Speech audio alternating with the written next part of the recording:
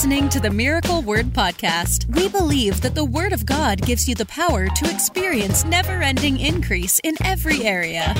If you're ready for revelation that will take you to the next level, you're in the right place.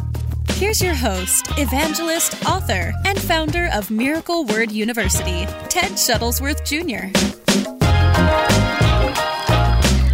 So here's what we're going to do. I'm going to take you through some things, a couple of apps, some techniques. One of the things that we talked about was this. When you study the Bible, and this is so important, when you study the Bible, the Holy Spirit will speak to you. And I'm sure you know that as you're praying, as you're asking God to open up the eyes of your understanding, give you a spirit of wisdom and revelation. As James chapter 1 says, if we lack wisdom, we can ask God and he'll give it to us. The crumbs, that's exactly what the crumbs on my face are, Caitlin.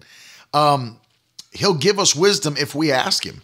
And so it's very, very important that we understand I'm not just going into my Bible reading and Bible study to just check off, a mark, did it today. No, I'm pulling a life-giving word out of my Bible study. And you should go in with that kind of an expectation. The Lord is going to speak to me today as I study his word. And I want you to write that in the comments today. That's the first thing I want you to write. The Lord is going to speak to me as I study his word. Put that in the comments and expect that. Always go in with an expectation that God's going to speak to you personally, give you strength, wisdom, guidance, many times I've been praying about things and, I have decisions to make. And literally as I'm doing my Bible reading, something will pop into my spirit and God will give me the answer to what I'm looking for.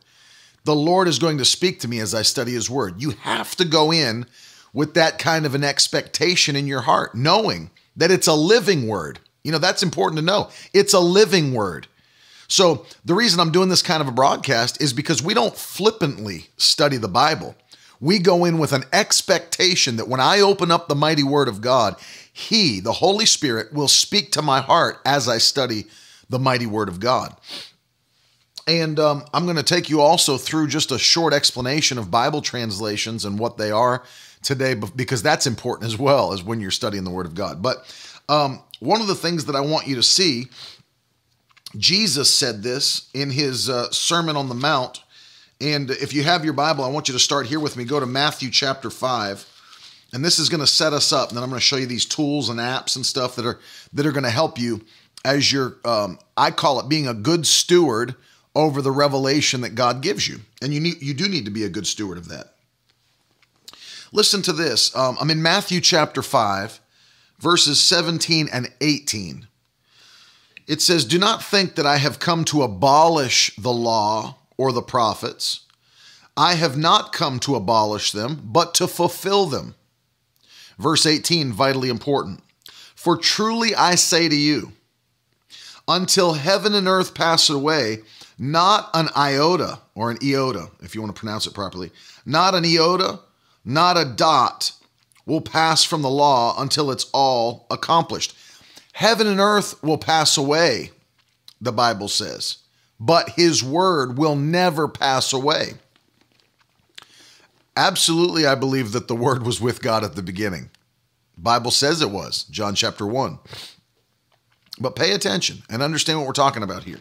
That Jesus is saying that the word of God is completely and totally trustworthy and eternal. So understand, heaven and earth will pass away. His words will never pass away. And then, of course, we looked at this scripture. I'll give it to you quickly because this is also very important to know as we're studying the word, that this is not just something that was written down by men. That's just, something they thought up to write down. No, absolutely not. It's very important to understand that this is the inspired word of God. It came from the mouth of God. Listen to this. 2 Timothy chapter 3 and verse 16. "All scripture is breathed out by God and profitable for teaching, for reproof, for correction, and for training in righteousness, that the man of God may be complete and equipped for every good work." I love that it literally translates this here. All scripture is breathed out by God. It's breathed out by God. So this is the inspired, inerrant word of the Almighty God, without question. It's the inspired, inerrant, and this word will never pass away. It's eternal. It existed with God in the beginning, and it will never pass away. The word of God is forever, and it's holy. We reverence the word of God. We reverence the word of God. And one of the things that is a warning to us, and I'll finish with this before we jump into the apps and stuff and the explanations, but if you go to the end of the Bible, the book of Revelation, chapter 22, you need to understand, the Bible says this, Revelation 22, Jacqueline, that was 2 Timothy chapter 3, verse 16, what Paul wrote to Timothy. The word is God-breathed. 2 Timothy chapter 3 and verse 16. Listen to Revelation 22 and verse 18 and 19. Listen. I warn everyone who hears the words of the prophecy of this book. If anyone adds to them, God will add to him the plagues described in this book. And if anyone takes away from the words of the book of this prophecy, God will take away his share in the tree of life and in the holy city, which are described in this book.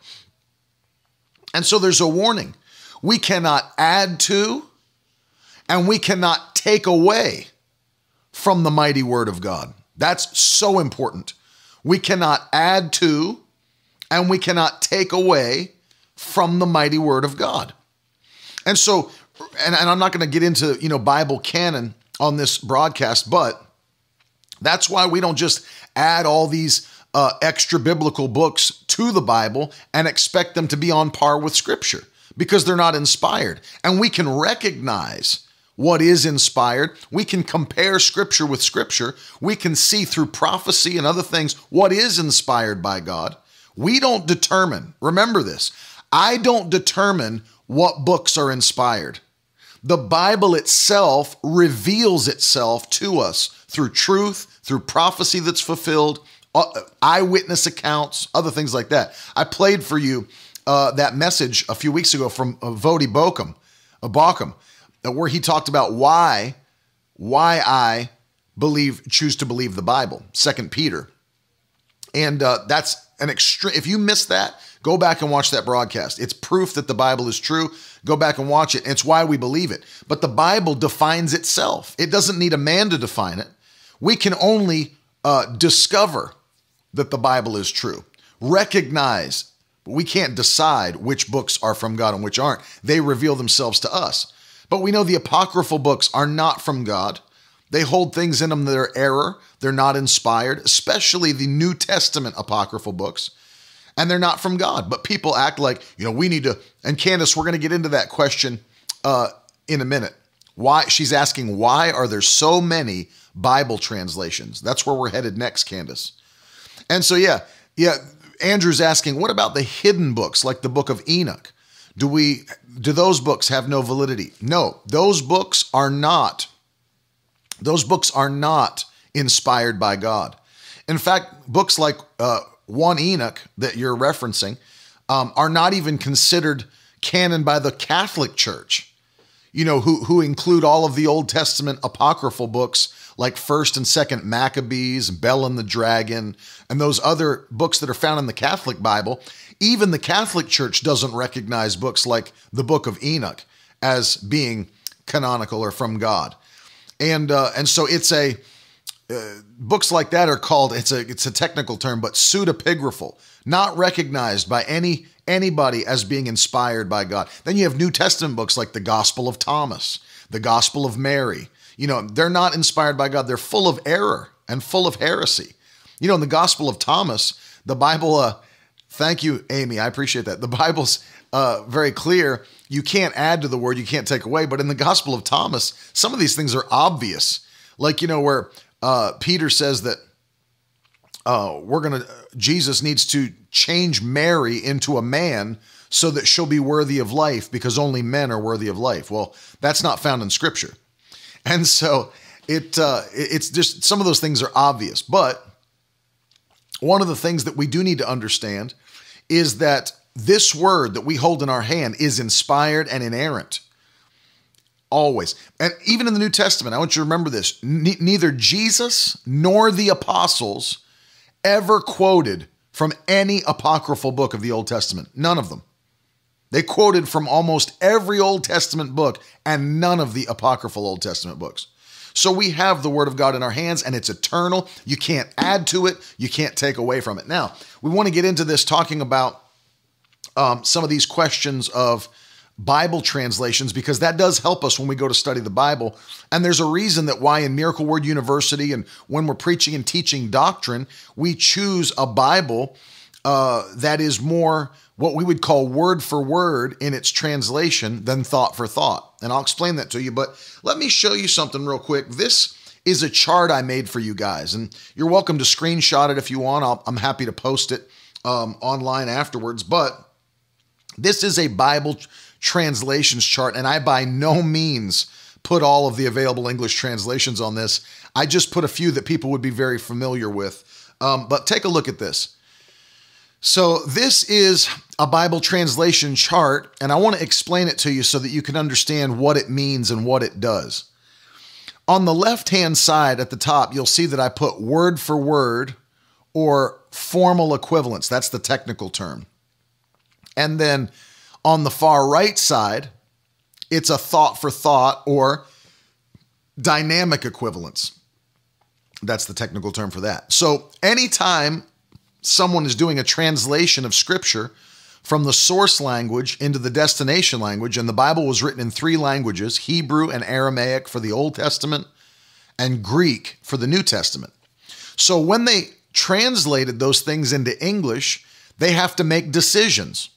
They have to make decisions about how they're going to say in English what was said in Hebrew, Aramaic, or Greek. And you can't just literally write it down. I showed that to you in a previous video where we looked at the interlinear Bible, where you could see that if we translated it just word for word, it wouldn't even make sense. One thing people don't understand is that, and let me come back to you real quick.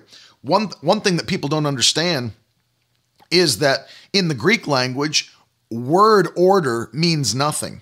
The words can be in many different orders and still mean the same thing. But in English, we need word order or it doesn't make sense.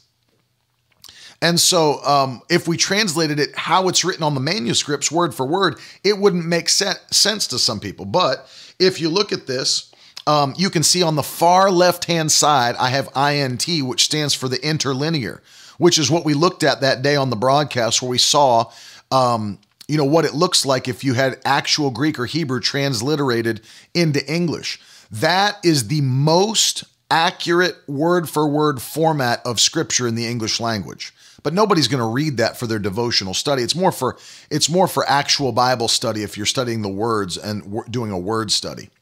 So the way this works is, on the left-hand side is the most, I hate to say literal, but they're doing their best to be word for word in the translation of what the Scripture said. But on the right-hand side, what they're doing is they're making it as thought for thought as the word said. So what they're trying to do is, if in the ancient language, a writer said something to you that may not have made sense currently, they try to write it in a way that would make instant sense to you in 2020. So for example, there's a passage in the Bible that says that the Pharisees who were grieved, they returned home beating their breasts. I've used that example before. They returned home beating their breasts. Well, nobody in this generation knows what that means. Nobody knows what it means to beat your breasts. And we would not know in our culture that means that they were deeply grieved and sorrowful or angry about what was happening and taking place. And so what does a more thought-for-thought translation do, like the New Living Translation? It would translate it this way. They returned home in deep sorrow. Well, what's happening? You now have the ability to instantly comprehend what the original writer was trying to convey to the reader, that they returned home in deep sorrow. However, remember this, and this is true at any level, that anytime somebody does that, you have an explanation from a human being of what God's word means when it says that. That's why anybody that's serious about Bible study chooses a more word-for-word translation of the Bible when they're studying the Bible. Because instead of having someone else tell me what the Bible means, I would rather be able to read a literal rendition of Scripture and let the Holy Spirit tell me what it means. And so, to be truthful, the more you go towards the right, the more there's explanation, or the more there's commentary, if you will. And so one of the things that we need to understand is that as we go to the left of the chart, the translators are doing their best to just give you the word-for-word rendition of Scripture, whereas when we go towards the right-hand side of the chart, they're trying to help us understand by almost in a commentary sense. We're going to update this for more modern language so that the reader can instantly understand what the writer was meaning in the time he wrote it. However, as I said, the danger of that is that you're getting their interpretation of what the writer meant. And let me say this to you. There definitely is doctrinal beliefs that are conveyed. I mean, they say they try not to do it. But translators, it's impossible to be a Christian and not hold doctrinal belief systems. It's just impossible. You're going to be a Baptist, or you're going to be a Presbyterian, or you're going to be, you're going to hold a belief about something. And they say they try not to let those belief systems bleed over into their translation, but you can still see that sometimes translations point towards a certain belief system.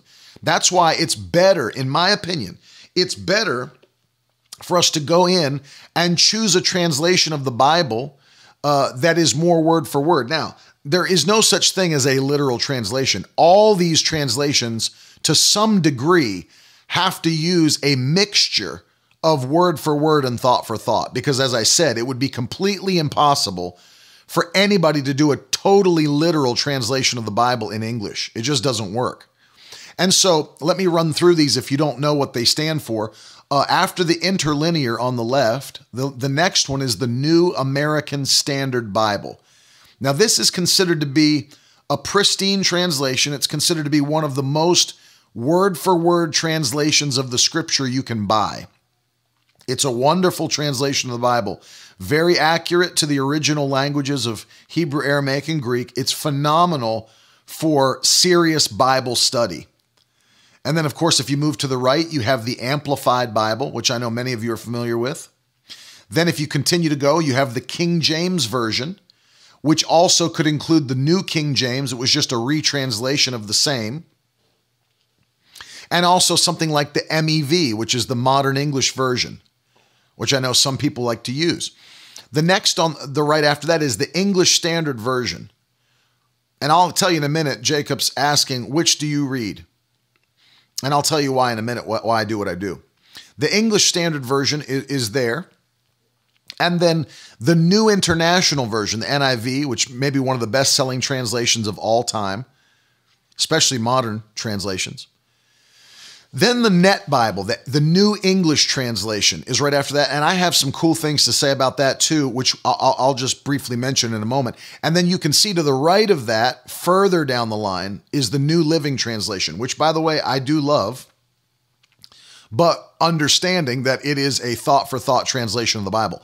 And then all the way on the very, very, very far side of the spectrum, and I would have put them way further right than that, but I would have run out of screen to put them on, is the Passion Translation and the Message Bible.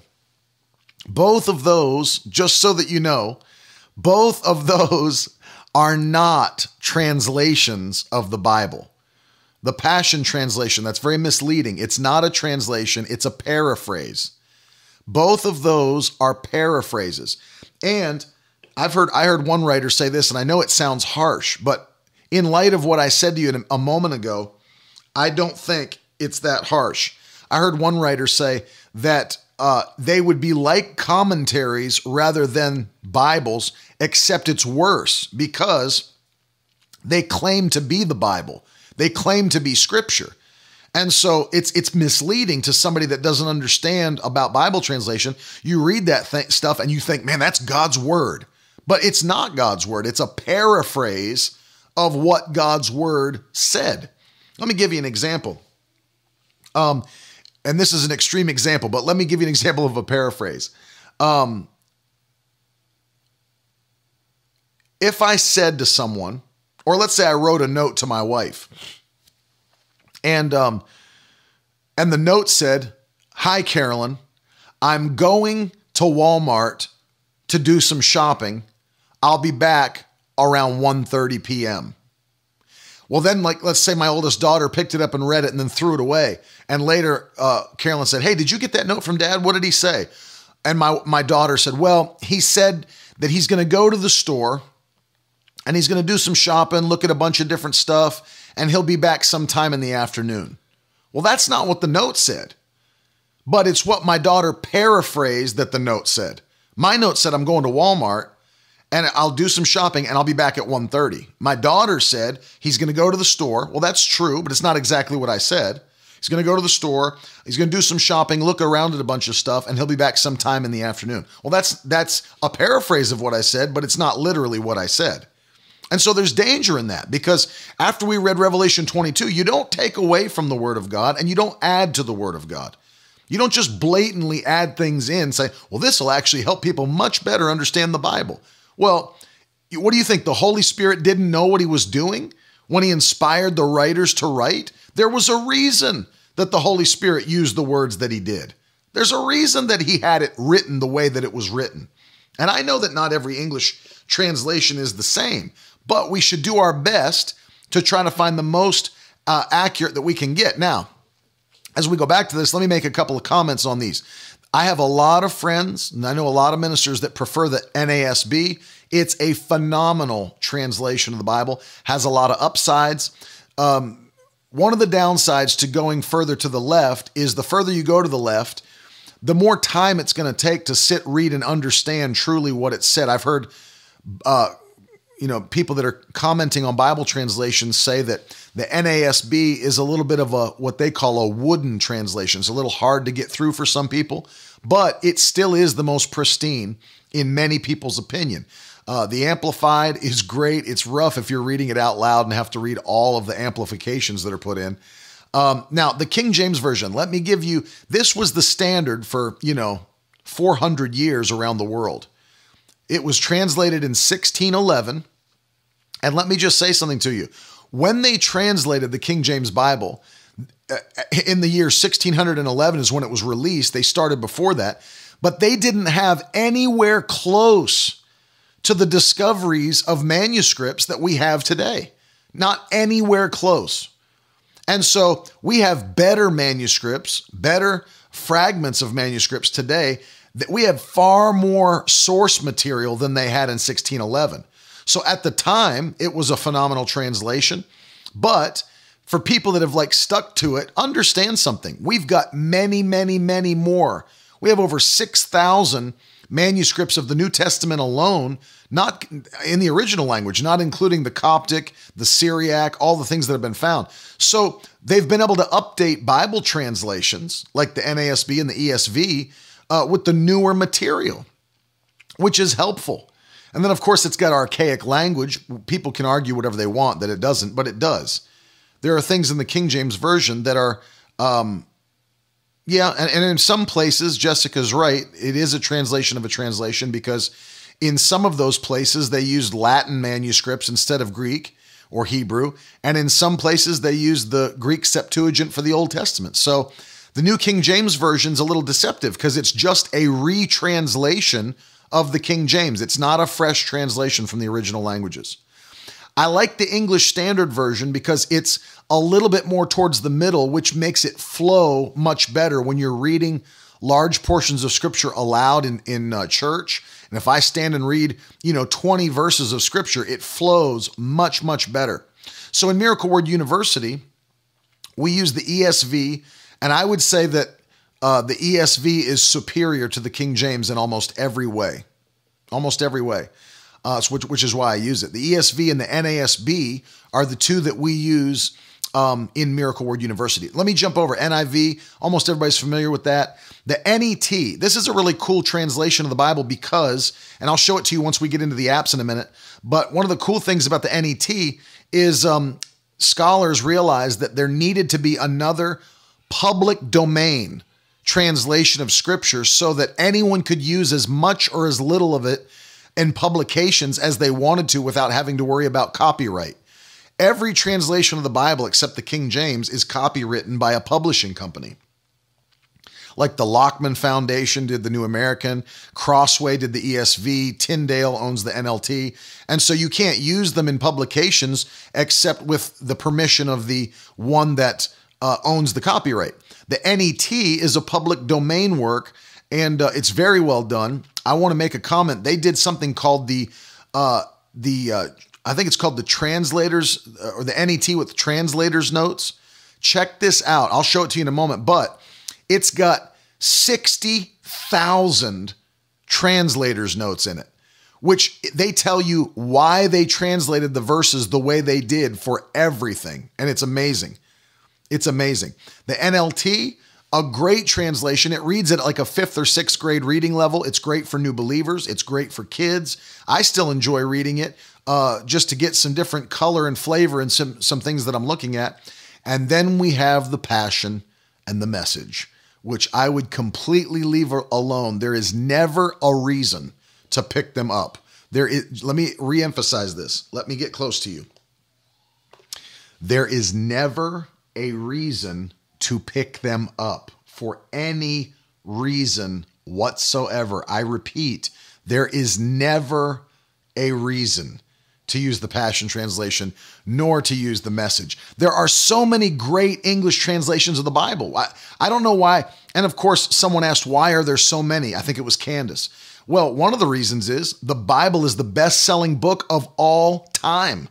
And publishing companies understand the Bible's a moneymaker. And we actually have far more Bible translations than we actually need. But publishing companies know if I come out with a new translation of the Bible and we have a selling point, whatever, we're going to sell a lot of copies, and we're going to make money on that. So I would say it's one of the main. I've seen the Tree of Life Messianic translation, Carmona family. I've seen it. I know that Michael Brown uses it some. I don't use it. I think we have fine translations. The NASB, the ESV, New King James, they're fine translations of the Bible. And I don't think we need more translations of the Bible than we have. We've got excellent, excellent English translations. I don't use God's Word translation at all. Stick to the ones that we're talking about because it'll help you. And I'm not being a Bible translation snob, but when you understand what the Bible says, yeah, it's true. Patty's saying you can only say it so many ways before changing the meaning. And it's absolutely true. You can only say it so many different ways. Let me take you into something and show you what I mean. Let's go into, this is my Olive Tree Bible Reader app. Now, for those of you that are wondering, this is one of the apps that I want you to write down. If you don't use this, it really is an excellent, excellent app to have on your phone, your tablet, and your laptop. It's called Olive Tree Bible Study. I don't know exactly. I know it's called Olive Tree. It used to be called Olive Tree Bible Reader. Now it's showing in my Mac up at the top. It's just called Bible Study. But search Olive Tree. It's just an app where you can purchase Bible translations, things like that, from their store. You can buy resources, commentary. Olive Tree's phenomenal. But one of the things that I want you to see, here we have the English Standard Version right here on this side. And over here, we have the Passion Translation, quote unquote translation. Let's scroll down to Psalm 18. Here we are, Psalm 18. I want to just show you an example of what I mean about the Passion Translation. Think about this. Let's read it in the English Standard. Look at what it says in the ESV. I love you, O Lord, my strength. That's the whole verse right there. I love you, O Lord, my strength. Look at the Passion Translation. Lord, I passionately love you, and I'm bonded to you, for now you've become my power. That's not in the Bible. I mean, seriously, that's not in the Bible. So, you say, well, I just want them to see the power of the verse. It doesn't matter what you want. That's not what Bible translation is supposed to do. We don't add to the word. We don't take away from the word. That's ridiculous. I mean, that's absolutely ridiculous. I love you, O Lord, my strength. Lord, I passionately love you and am bonded to you. None of that is in the Hebrew language. None of it. None of that is in the Hebrew language, just so you know. Oh yeah, but it's more passionate. It's not there. And so, here's the Passion Translation. If that's a translation, I'm the Queen of England. Seriously. How do you take this and come up with this? How? I mean, how? And that's just one. And thank God they're finally on the second version of the Passion Translation, because the first said some insane things. Absolutely insane things. Let's look real quickly. And this is just nice to be able to have and use. Oh, look at that. The NASB. I love you, O Lord, my strength. The same thing. The same thing as the ESV. Yeah, apparently Tim said, I'm just not prophetic. It's true. And look at again, the Passion. It's just not there. Is this what you want in a Bible? I mean, you ask yourself the question, is this what I want in a Bible translation? And by the way, I can't say enough things about why you shouldn't pick up the Passion, and also the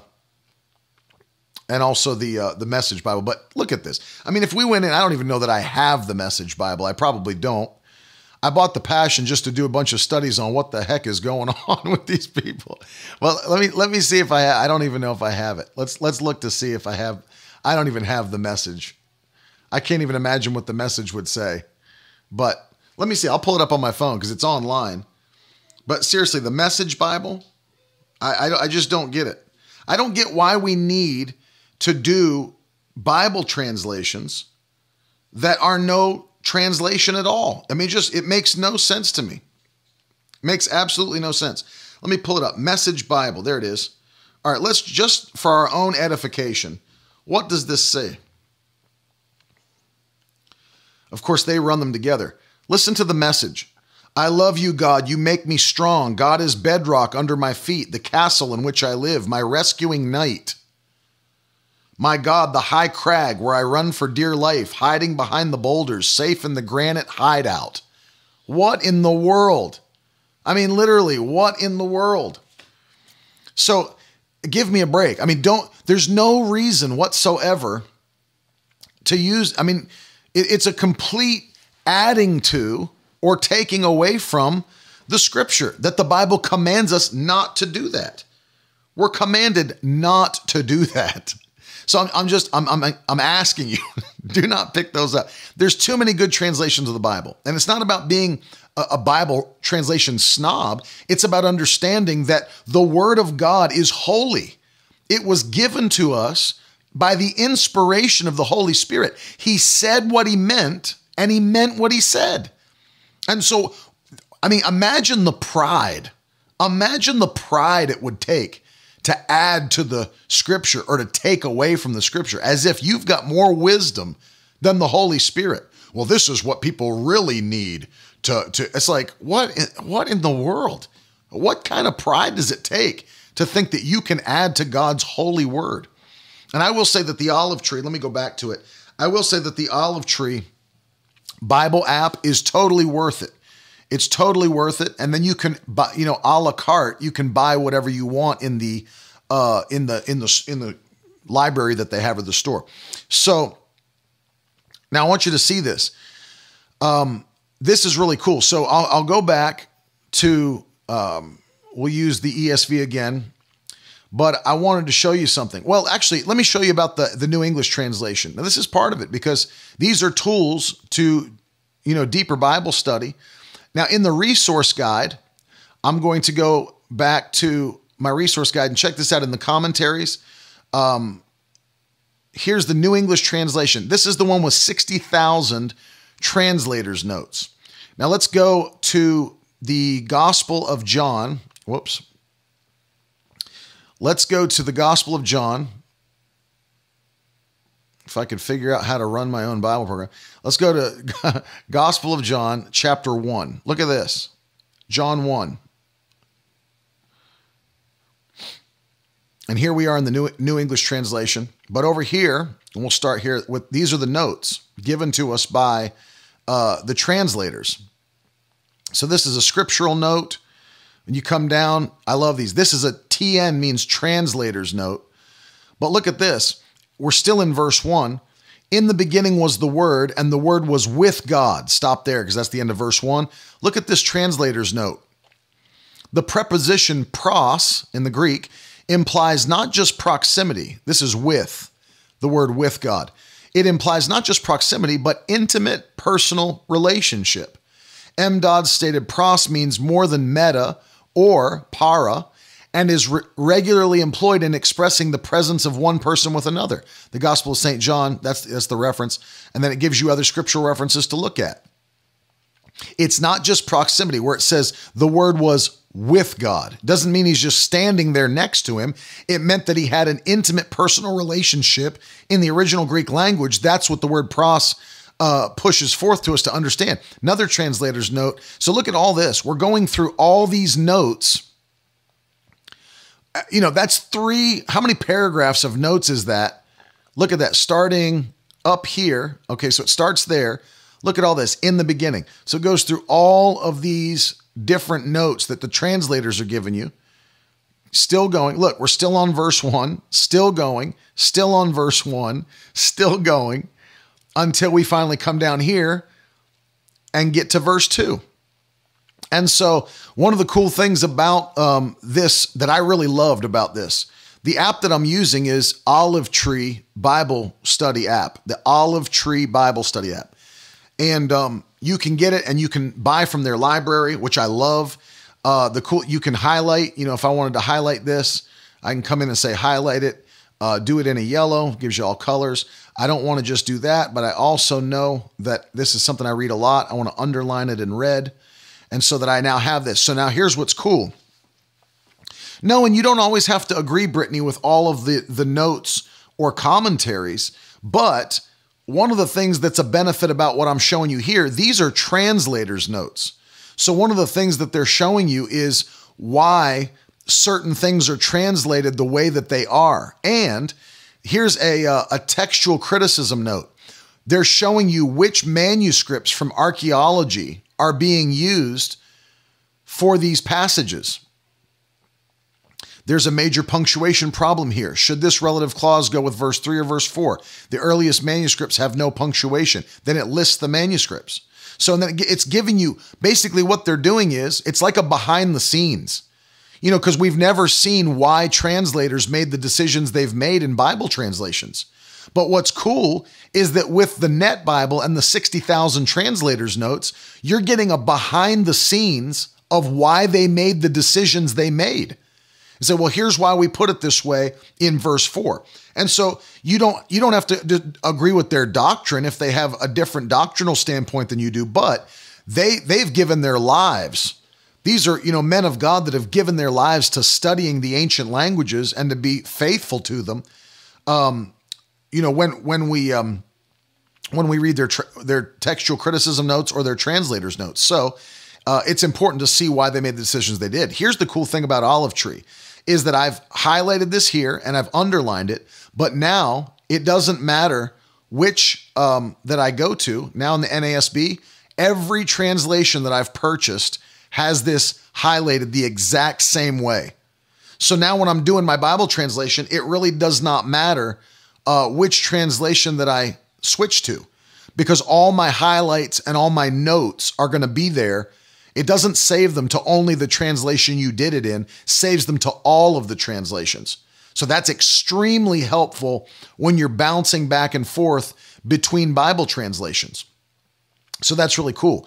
And of course, all these are hyperlinks that you can click, and it'll show you the cross references for these different things. And by the way, you create an account, obviously, and all of these things sync to all of your different devices. So if I pulled this information up on my phone, it would look exactly like this on my phone.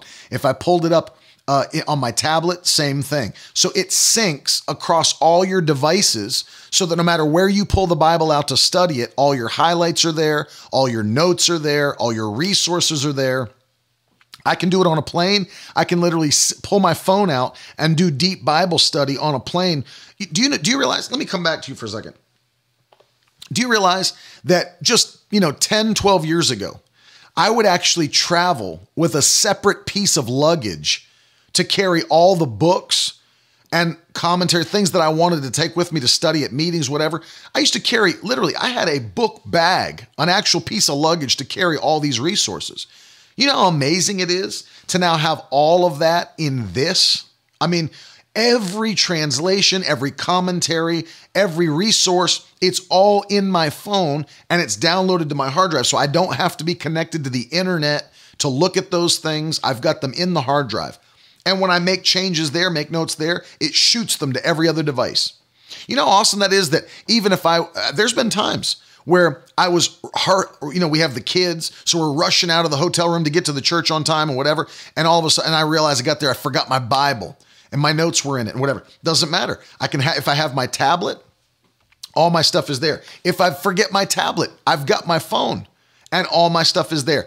Listen to this. If I was at a church that was 50 minutes away from my hotel, and I said, I completely left everything at the hotel, I could go into the office of the church, open a web browser, log into Olive Tree, and all my stuff is there on any web browser.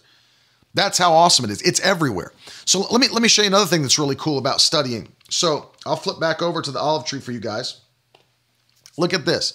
So now, if I'm in here, this is just the resource guide. Of course, you can always close this and do a full screen Bible like that if you wanted to.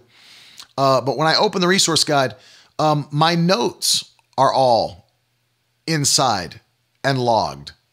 And here are the subcategories for notes. And then all the things that are categorized. I have notes on all these verses of scripture. If I go to my stuff, I can look at any of my notes, any of my highlights, any place I've put a book ribbon. If I'm reading through a Bible reading plan and I stop for the day, I can drop a book ribbon, come back to it later, save passages. This right here, we're going to get into this second. This right here is going to be your best friend in the entire world. Tags. Let me just explain to you. This right here is a life saver when you study the Bible. Because as I was saying to you earlier, when the Holy Spirit speaks to you and starts to give you information and revelation on things that you're reading, a good steward of the Word of God is going to log those things down and actually remember them, be a good steward of them, and have them there to recall later when you're maybe teaching or sharing with somebody or a Bible study or a home group or whatever it might be. You've got it right there at your fingertips. So let me give you an example of what this looks like. If I go into, for example, yeah, exactly, Andrew. They should sponsor me. If I were to go into my tags, okay, let's click in. You can say, I've created all of these tags: blessing, canon, covenant, eternal security, faith, faith benefits, finances, healing, impartation, praise, prayer, presence of God, prosperity, purpose, righteous blessings, salvation. So let's go in, for example, to righteous blessings. And let's just say, we clicked into one of them to see what it is. So now I can see all these right here. I'll click into one of these verses. And let me see if I can pull this down or drop it down. There we go. 1 Samuel 12:25. So now when you know that I've tagged this verse as that, now you look up, you can see I've not just tagged it under righteous blessings. I've also tagged it under presence of God, covenant, and blessing. And it's in an uncategorized, but I could change or create a category or drop it in one of these if I wanted to. And so it's tagged. Well, let's go to it real quick. And that was 1 Samuel 12:25. Well, let's go to it. 1 Samuel 12 and verse 25. Look at this. But if you still do wickedly, both you and your king will be swept away. Now, if I click on the thing, you can't see it. Let me pull it over so you can see it. Continual sin causes you to be swept away from the blessings of God. And you can see I've tagged this note that I made on this verse of scripture, and I've tagged it with these 4 tags: covenant, blessing, presence of God, righteous blessings. So going back to this verse and understanding, but if you still do wickedly, both you and your king will be swept away. So I know that I've made this note. This note will be available in any translation I'm reading. I'll see this note here, and I can always pop it up. But here's the other thing. If I wanted to go back and say, okay, all of the study that I've done on righteous blessings, they will all be under that tag. Let's go to another one. Let's go to Canon. I'll show you 2 that I just put in for you guys. 2 Peter 3:16, very cool verse. I put this under canon and scripture. 2 Peter 3:16, let's go there.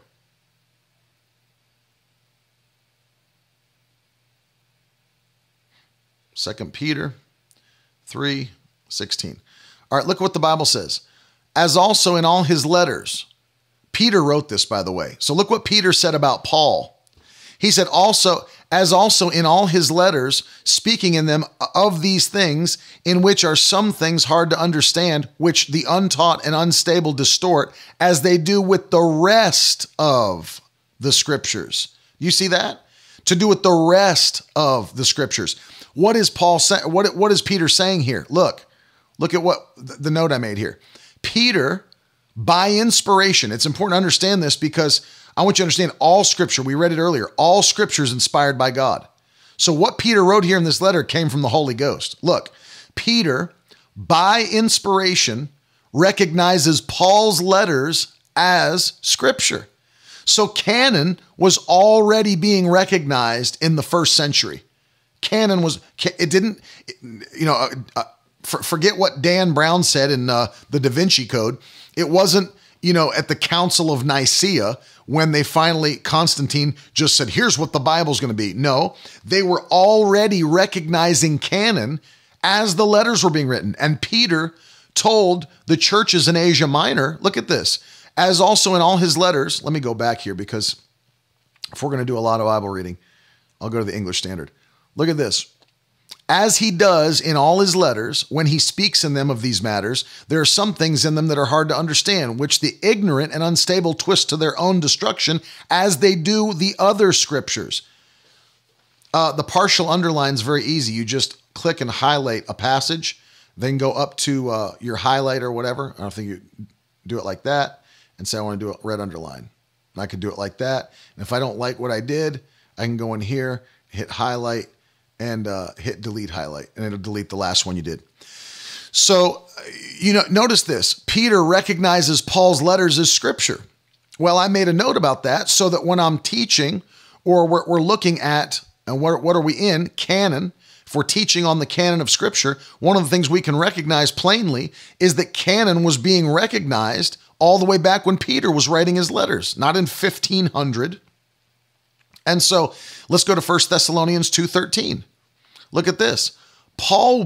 Even Paul, I put this under canon scripture. Even Paul believed that and I'll put it over here so you guys can see it. 1 Thessalonians 2 and verse 13. Look at this. And we also thank God constantly for this, that when you received the word of God, which you heard from us, you accepted it not as the word of men, but as what it really is, the word of God, which is at work in you believers. Paul said that when he wrote to the believers, it was not words of men, it was the word of God. So under canon, not only did Peter recognize Paul's writing as scripture, but Paul recognized his own writing as scripture from the Lord. And so these are helpful, but I've got them now. You can see that they're placed in such a way that anytime I'm doing the study on this, I can go back and see what it is. If we went down to something like eternal security, you could look in and see, for example, James 5. This is a picture of walking away from salvation and your eternal reward. James chapter 5 and verse 19. Let's look at that real quick. And we'll always know that if I'm teaching on this, I know exactly where to find these things. My brothers, if anyone among you wanders from the truth and somebody brings him back, let him know that whoever brings back a sinner from his wandering will save his soul from death and cover a multitude of sins. And so notice what James is saying. People can wander from the truth. It's proof that you can truly be an apostate. You can walk away from salvation. And notice it says that when you bring them back, you're bringing a sinner back and saving his soul from death. Well, a Christian doesn't have to worry about their soul being saved from death. They're saved eternally. Well, look at this. Here's someone that wandered away from the truth, and Christians can bring them back, and it'll save their soul from death. So here's a picture in the New Testament of the fact that apostasy is possible. You can actually walk away from your salvation and walk away from the truth. So as we're studying these things, what are we doing? Logging them with these tags. And these tags, by the way, are life savers when you're studying topically. It's amazing. And so then you might want to do, and of course I have, you have everything in here, your full library of everything you've purchased or whatever. You can do a search, obviously. You have your things in there. Save passages, highlights, all the things I'm showing you, your notes, resource guide. So Olive Tree, to me, and Joseph asked, what's the difference between this and the YouVersion? I just find this a much, much better application than the YouVersion. I haven't used the YouVersion that much. One of the things that's nice about the YouVersion, if you're connected to the internet, it will read the Bible to you, which I do use it for that sometimes. To do like an audio version of different translations of the Bible, though I think you do have to be connected to the internet to use that feature. With this is more of like something like Logos Bible software would be, although not as in depth. But you can buy all these books. You can buy other books in the online store. So there's all kinds of things you can do. So that's one thing. The second thing I wanted to show you is this. I wanted to show you a second app that will help you while you're doing things that the Lord's showing you different things and whatever. Check this out. So I've shown this before. So I've taken you from the Olive Tree Bible app into Microsoft OneNote. So this is Microsoft OneNote. The purple bar at the top I just deleted because you don't need to see it. This is a really good. That's good, Yvette. You can download the audio versions and don't need the internet. I'm going to do that. But this is a good question from Carmona family on YouTube. What other books from the online store are the top buys that you recommend in Olive Tree? That's an excellent question, and I really appreciate you asking it. Let me jump back over to it real quick, just to give you a couple.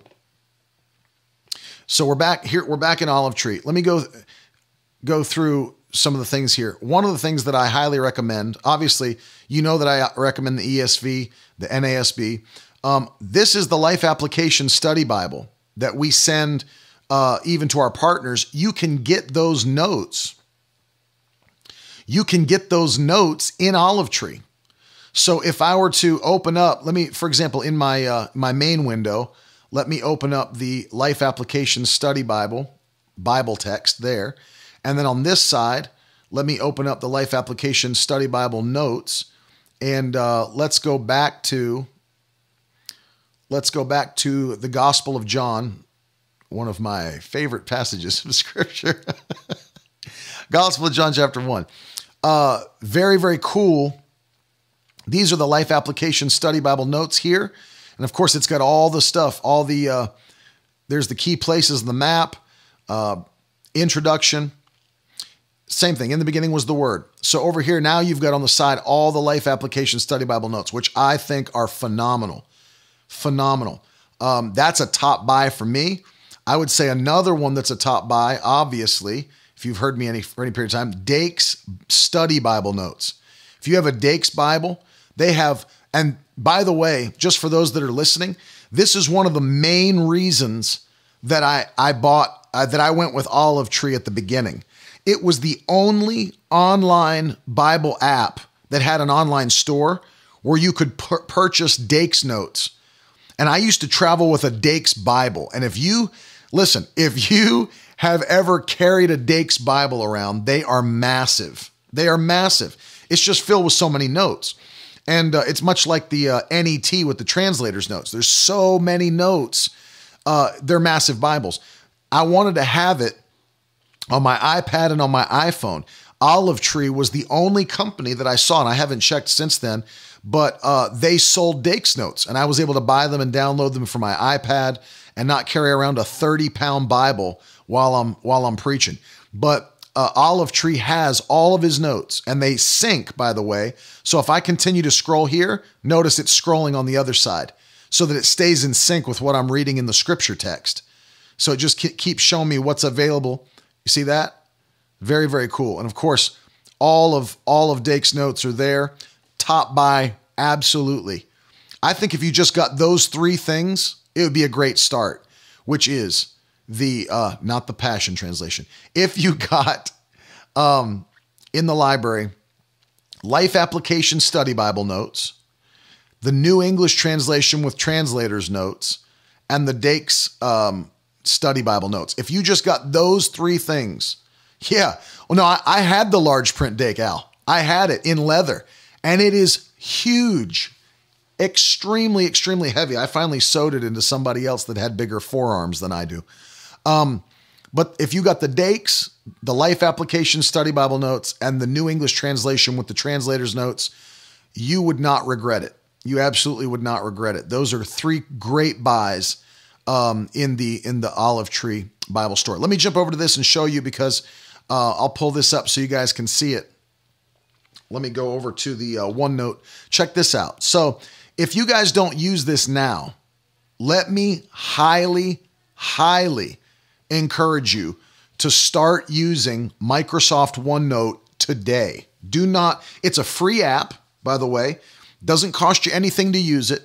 It's part of Microsoft's suite of apps, but let me just encourage you, start using this immediately. Do not delay. Download it on your phone, download it on your tablet, download it on your laptop, desktop, whatever you have. Get this app immediately. This is one of the biggest life changers of my ministry, because as a creative, and I obviously it's not a bad confession. I have the mind of Christ. All of those things. But, as a creative, many times I'm thinking of so many different things that I've got so many ideas. I know there's a couple people watching that can attest to this fact. I'll tell you, and Evernote may have changed, but back again, when I started doing this, Evernote was like a massive Dropbox of notes, while OneNote had a hierarchical system like this. You've got notebooks here. These are all the notebooks. If you go into a notebook, you have tabs, and then each tab can be filled with pages. It's a hierarchical system. It's extremely, extremely useful.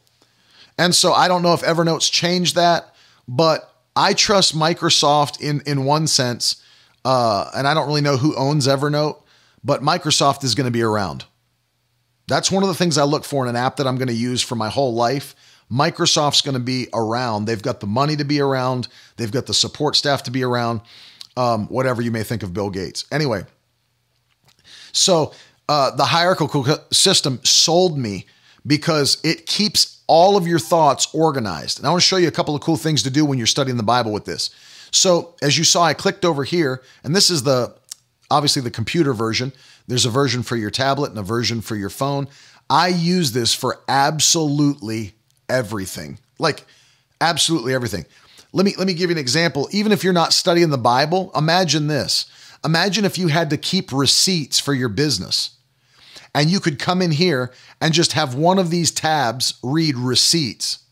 And then in every page in that tab, where you were, restaurant, and it automatically dates it. and then you take a picture with your phone of the receipt, never keeping receipts again, like literally. And they're all logged of where you were, the date it was, the full receipt, picture of the full receipt.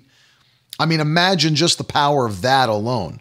But let me go on further with this thought. So it's hierarchical, which gives you organization. The top level is your notebook. Inside every notebook, you have tabs. Each tab is filled with pages. So the pages allow you to just log whatever you want. Of course, you can do, you can actually draw. If you have like a stylus, you can take pictures, you can take video, you can take voice notes, anything, any content that you want to put in these pages, you can put in them. Like hyperlinks to websites, whatever. You can put it all in these pages, and it syncs to the cloud just like Olive Tree. So if I make a change right now in my desktop, which we're in, it will show up on my phone and it will show up on my tablet. Shows up everywhere. Once again, I can access it from any web browser around the world if I forget all of my devices. So it's wonderful. So let's just say, here's some notes that I was making about fearing God. So what it is, the fear of God is the foundation of true knowledge, the Bible says. But then we start to log as I'm doing a topical study on the fear of God. Now look at this. The benefits of fearing God. It brings appointment and promotion, scripture reference. Keeps you from sin. I can go down and make all of these, I can make all of these notes on what it is. And by the way, if you're doing any kind of typing or whatever, like this, it has full word editing capabilities. So you see that? I can do any kind of word editing capabilities I need to, including putting in hyperlinked text and everything else. Everything I need to do. If I go to insert, I can insert any of these things, a hyperlink to a website. All the stuff from Excel is in here.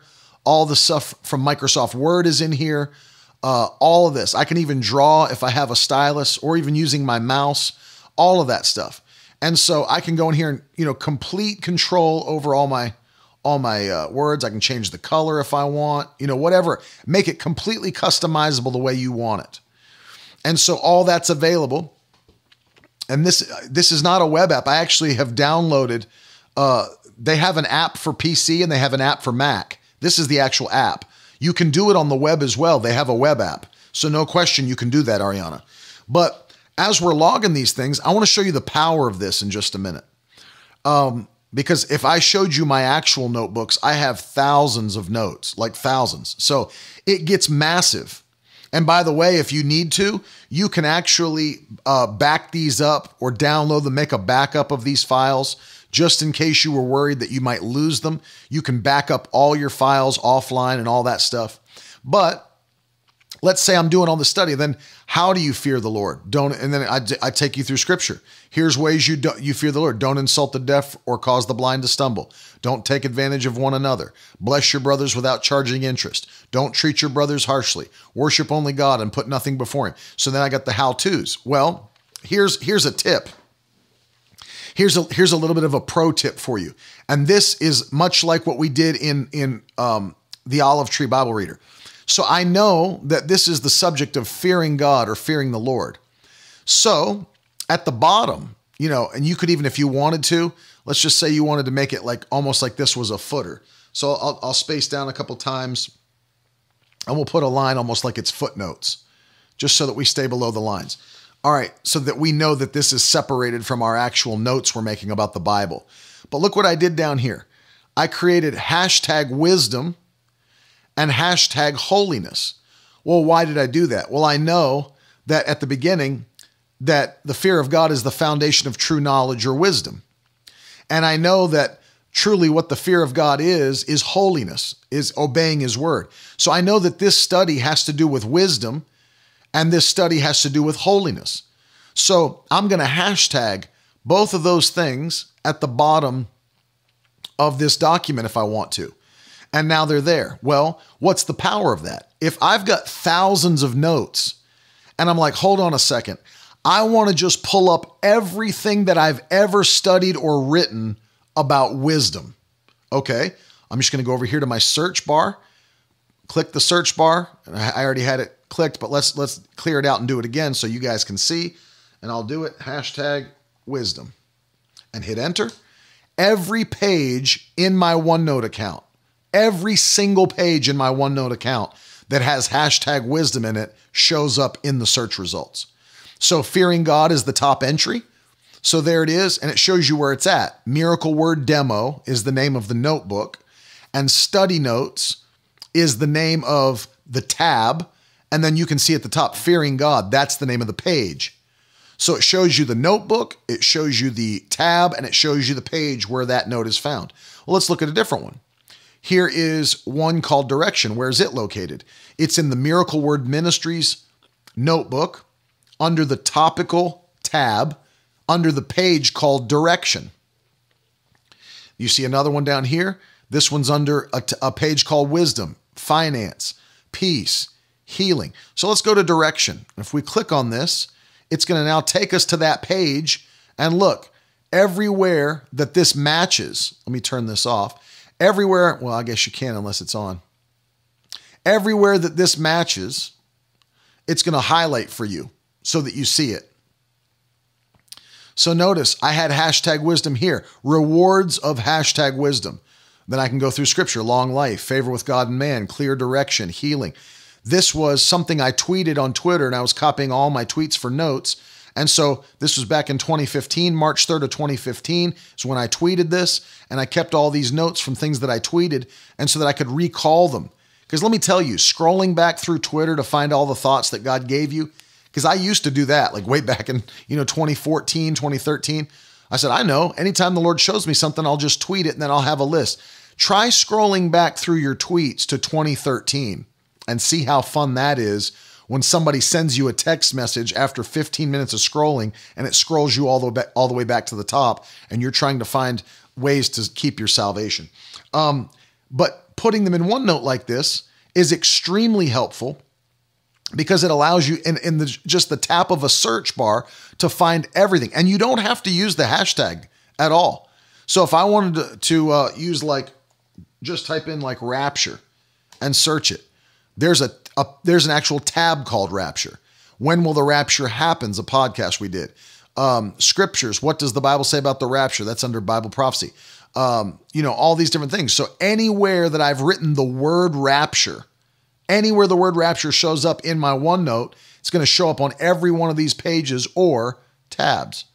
So imagine the power of that search bar. And then, of course, you can go by your recents. But if I'm looking at the hierarchical system, I'll go back to the Miracle Word Demo folder, and you can see what it looks like. So here in my Study Notes tab, I've got these two pages. I've got the Fearing God notes. Well, let's go down to this one. Now I'm in that, which is called the Laser Accuracy of Bible Prophecy. And then here's all of these notes we made on the laser accuracy of prophecy. And it's all there. And I've tagged it Bible Prophecy at the bottom.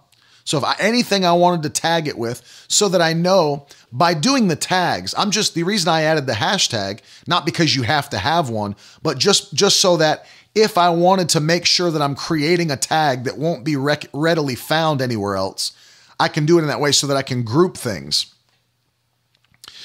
You could do anything. Literally, Carmona family, you can copy and paste anything you want to in OneNote. So it's that kind of a tool where you can really do anything you need to do. And let me just tell you, it has changed my study time. It's changed just like, if I could explain to you how much time it saves to have all your notes that you've ever had in the palm of your hand, all the thoughts the Lord has ever spoken to you in the palm of your hand. If I come up with an idea for a book, I can actually come in here, and I had to do this a couple of days ago, and I have a queue of books to write. But one of the things I know, I'm not going to remember all those things after the moment, so I don't delay anymore. Let me come back to you and explain this. I used to have ideas and things the Lord would show me, and I'm like, yeah, later I'm going to write that down, or later I'm going to start putting that in, and I'll go in and say, oh, what was that thing the Lord told me? And an hour later, 2 hours later, and the details of it are not still in my spirit. So if I'm going to be faithful to what the Lord asked me to do, I've got to log these thoughts. I've got to log these things. And so do you. The Lord's showing you. Let me give you this before we pray. Today is what? Today is the 30th. So tomorrow is May the 1st. We're going to start our Bible reading plan and study, which is why we did this. I did this today for this reason. Tomorrow, we're starting our Bible reading challenge of the New Testament for the month of May. We have a Bible reading plan ready to go for you that we're going to send you in a PDF version. So listen, those of you that are watching me, and if Tiffany's watching, she can tell me where to go and do this. Do they do it on the study page, Tiffany, if you're watching? But what we're going to do is we're preparing a section on the website for you with helpful resource videos like this one and several others on how to study the Bible. But there's also a PDF that we're going to send to you that has the full Bible reading plan for the month listed out. And if you are already on our email list, you don't have to do anything. We're going to send it to you probably today or tomorrow in the morning. It'll be available tonight. So we're going to send it to you. Tiffany, where do you want them to opt in? Tell me where you want them to opt in to get the PDF. If you're already part of the email list, you don't have to do anything. We're going to send out an email that has the Bible reading plan inside the email for you. So you don't have to sign up again. You don't have to do any of that. If you receive our emails, you're going to get it tonight or in the morning. But if you're not on our email list, then let me encourage you to do this, to sign up to be a part of the emails. And I know one place you can do it is go to miracleword.com/live. And you can fill out the form to be part of the emails that we send out on a weekly basis. So if you'd like to get the Bible reading plan via email and all the resources that we're going to make available to you, and you're not signed up for our emails, go to miracleword.com/live. And there's a form right there on the site where you can sign up and it'll instantly add you and you'll be part of the family. And so we'll be able to send you that. And it's going out. It's already prepared. And tomorrow's day one. And I'm looking forward to this. It's going to be phenomenal. But I'm encouraged to get Olive Tree. I didn't think that I thought there was a free version and then you could just buy what you wanted. But I saw someone saying it's $19.99. I've never seen that. I think that if you're looking at that, that's one that comes with a version of the Bible that you have to pay for. But look for a free version. But this will help you. This will help you a lot. So grab your copy of OneNote, download it onto all your devices, set up an account, log in, by the way. Don't forget to do that. If you don't log in, it's not going to sync to all your devices and you're at risk of losing your info. Log in with an account, log into all the devices, and start making those apps. I'll take some questions here at the end before we go. And of course, we'll be back tonight. But let me pray for you. Let me pray for you. Father, in the name of Jesus, one of the things we're asking you, Lord, is to not just give us a hunger to read the Word of God, but number two, we're asking you, Lord, to give us a spirit of wisdom and revelation. Give us wisdom from heaven. Your word says that if we'll ask you, then you would give us wisdom. And so, Lord, we're asking you today to give us supernatural wisdom.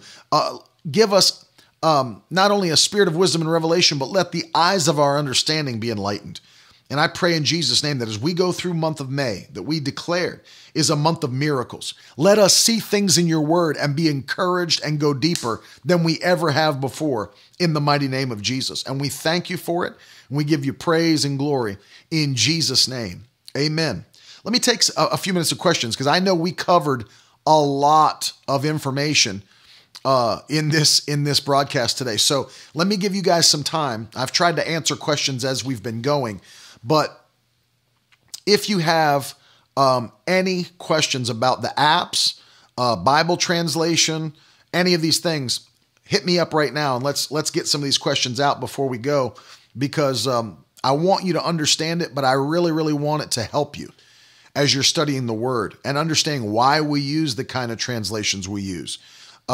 Understanding why we look at the Word in the way that we do as the inerrant Word of God. It's not just something written by men. Bible Study 6. Okay, good. Michael's asking, have you looked into the Jewish Tanakh for studying the Old Testament before. I have looked into some of those things. The Talmud, the Tanakh. I have looked into some of that stuff. It is interesting, especially the histories. Sometimes the histories are very interesting. Todd says, how often are you digging into Greek and Hebrew words? And does Olive Tree offer any of that? That's actually a free resource, Todd. And it's not something that you necessarily have to buy from Olive Tree. You can go on to, like, for example, BibleHub.com or BibleStudyTools.com, and you can go and look at those things. There's another app that I've recommended in the past. It's called eSword, and it has the actual Strong's numbers that you can click on, and the hyperlink pops up. But I'm looking at it pretty often. You know, I as I'm studying the Bible specifically, I want to know what some of those words are that we're looking at and what the deeper meaning of the word actually is in the context we're reading it. It's like when we read John 14:21 the other day, and we were looking at the word emphasizo and wanted to know what it meant, to emphasize, to reveal, to manifest. It's helpful. And so I would use a free resource for that. You don't have to buy a Greek or Hebrew New Testament to do that. Excellent question. Ariana said, how do you manage your time through reading as you keep getting more and more revelation? Like, how do you make sure you get through your goal for the day?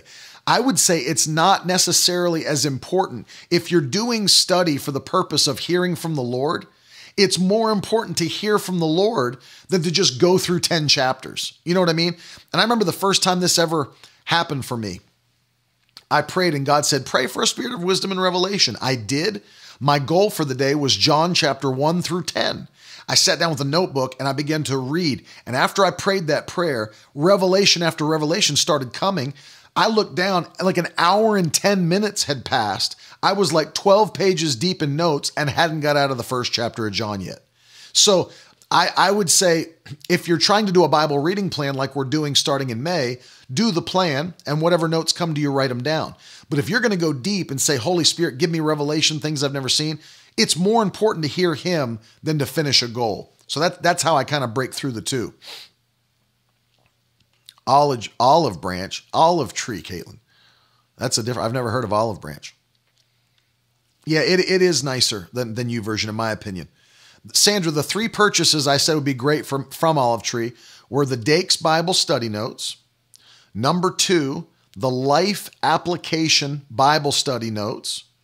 And number 3, the New English Translation, the NET, with the translator's notes included. Those are the 3 that I would definitely purchase first. What one version is go-to for you, and what version do you predominantly preach from? That has changed through the years, but I'm pretty set right now on the English Standard Version. I preach from it. That's what this Bible is that I'm always holding. This is an English Standard Version. I preach from it. I study from it. We teach from it on Miracle Word University. I think it's a great, great combination of a dynamic, like a word, not dynamic, but a word-for-word formal equivalence translation, and something that's readable. I don't know if you could tell, even when I was reading between the NASB and the ESV is much easier. And so I prefer it. I suggest it. I'm writing a monograph right now on why I think it's superior to the King James and New King James. And maybe I'll put it in the blog later, but I really think it's a great translation. Of course, I love the New Living. We send that out. I read it often. I think it's great. My wife teaches from it. She reads it. It's great. I think godly men did it. A 90-member scholarship team did that. Blue Letter Bible, I have that as well. eSword, that's great. Thank you, Isha. Where do you go on Microsoft for Study Note? Go to onenote.com. onenote.com, and you'll be able to find it there. It's also in the App Store. If you go to buy it, it's free. You just download it. I use the King James and Amplified to studying time. Yep. Is this a good thing or not? Yeah, if it works for you, do it. If King James and Amplified is your thing and it works for you and the Lord's, you do it. If you get it and you understand it and you're processing it, do it. Do it. Bought so many books on different subjects, I don't know where to start. Start in the Bible, Daphne. That's where you need to start. And that's why we're doing a Bible reading plan. Start in the Word of God. Jacob said, when you pray and fast, do you read the Bible? Absolutely. No question. That should be the main things you're doing when you're praying and fasting. Prayer and fasting is a time to give yourself to the Lord. And so it really shouldn't be spent binge watching shows or, sleeping the time away. You should be pressing in. I would prefer people do a 3-day concentrated fast and prayer where they're pressing in for the full 3 days than 21 days where they're basically sleeping it away and binge watching shows away. And, that's a waste of your time. Press in. Carmona family, do you have a schedule in the week? For example, you concentrate a day of the week more to studying, preparing messages? No, I don't. I do it in the morning. I wake up in the morning, do my Bible reading, do my study, let the Lord speak to me, pray in the Spirit. And so before we ever come on the broadcast at 10:30 in the morning, I've already done my daily Bible reading. I've done my prayer, and I just let the Lord speak to me as he's speaking. But on a daily basis, especially if I'm writing, doing other things, I'm constantly in study and the Lord is speaking. But I'm not saying it's not good to have a schedule. My schedule is do it in the morning. So just set a schedule, prioritize it, and make it the most important thing you do for the Lord every single day. olivetree.com/PC, and then you can download. That's good. Alex asks a great question. That's my nephew, Alex. And he said, how do you go about doing a topical study? Excellent question. For me, one of the first things you'd want to do, let's say, for example, faith. Let's say we're going to do a study on faith. I would first go into like Olive Tree and open up, one of the translations, ESV, NASB, and I would type faith into the search bar. And then I would make a note of every verse of scripture in the Bible that uses the word faith. And then I would have them maybe copied and pasted out into a OneNote document. And then you can go down through and read in context. And you could study in context. I know faith's a broad one, but you could study in context how faith is used in each passage of scripture. Then, in the Old Testament and New, you could look at what is the Hebrew word for faith. What is the Greek word for faith? Is there more than one? Just like there is for love, is there more than one? And what do they mean when you break them out? And which ones are used in which scriptures? So pistis is a Greek word for faith. So where is pistis used in scripture? And if there are other words, like if we did a topical study on love, we know one is agape, we know one is eros, we know one is phileo.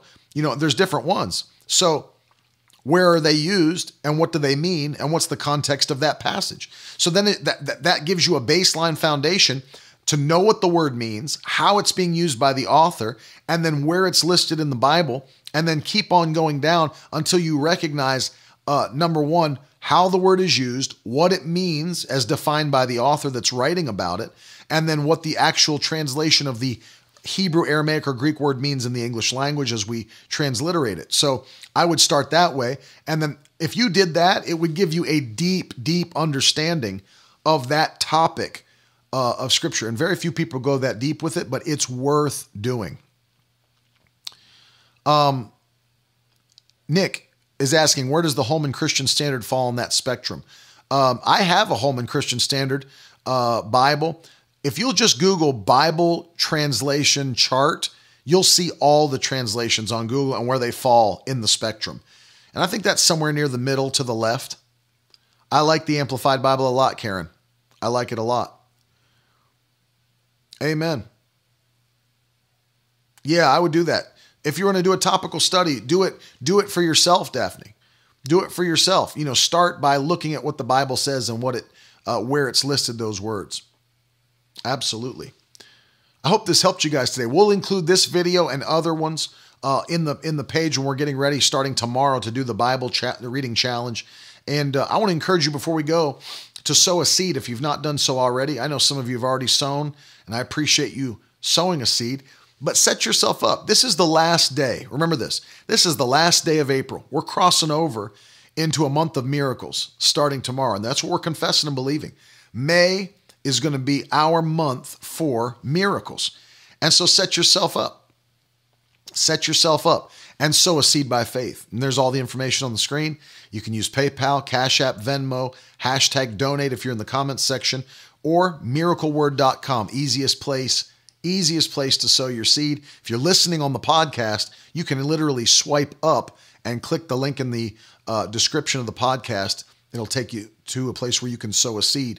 I want to say I love you guys. I'm believing that this month of May, as we go through the entire New Testament, God's going to open up our understanding. We're going to see things we've never seen before. And we're going to grow spiritually. We're going to have faith built in our hearts. And we're going to have revelation that's going to set us high. None of us will ever diminish in Jesus' name. Thank you, Janet, for sowing a seed.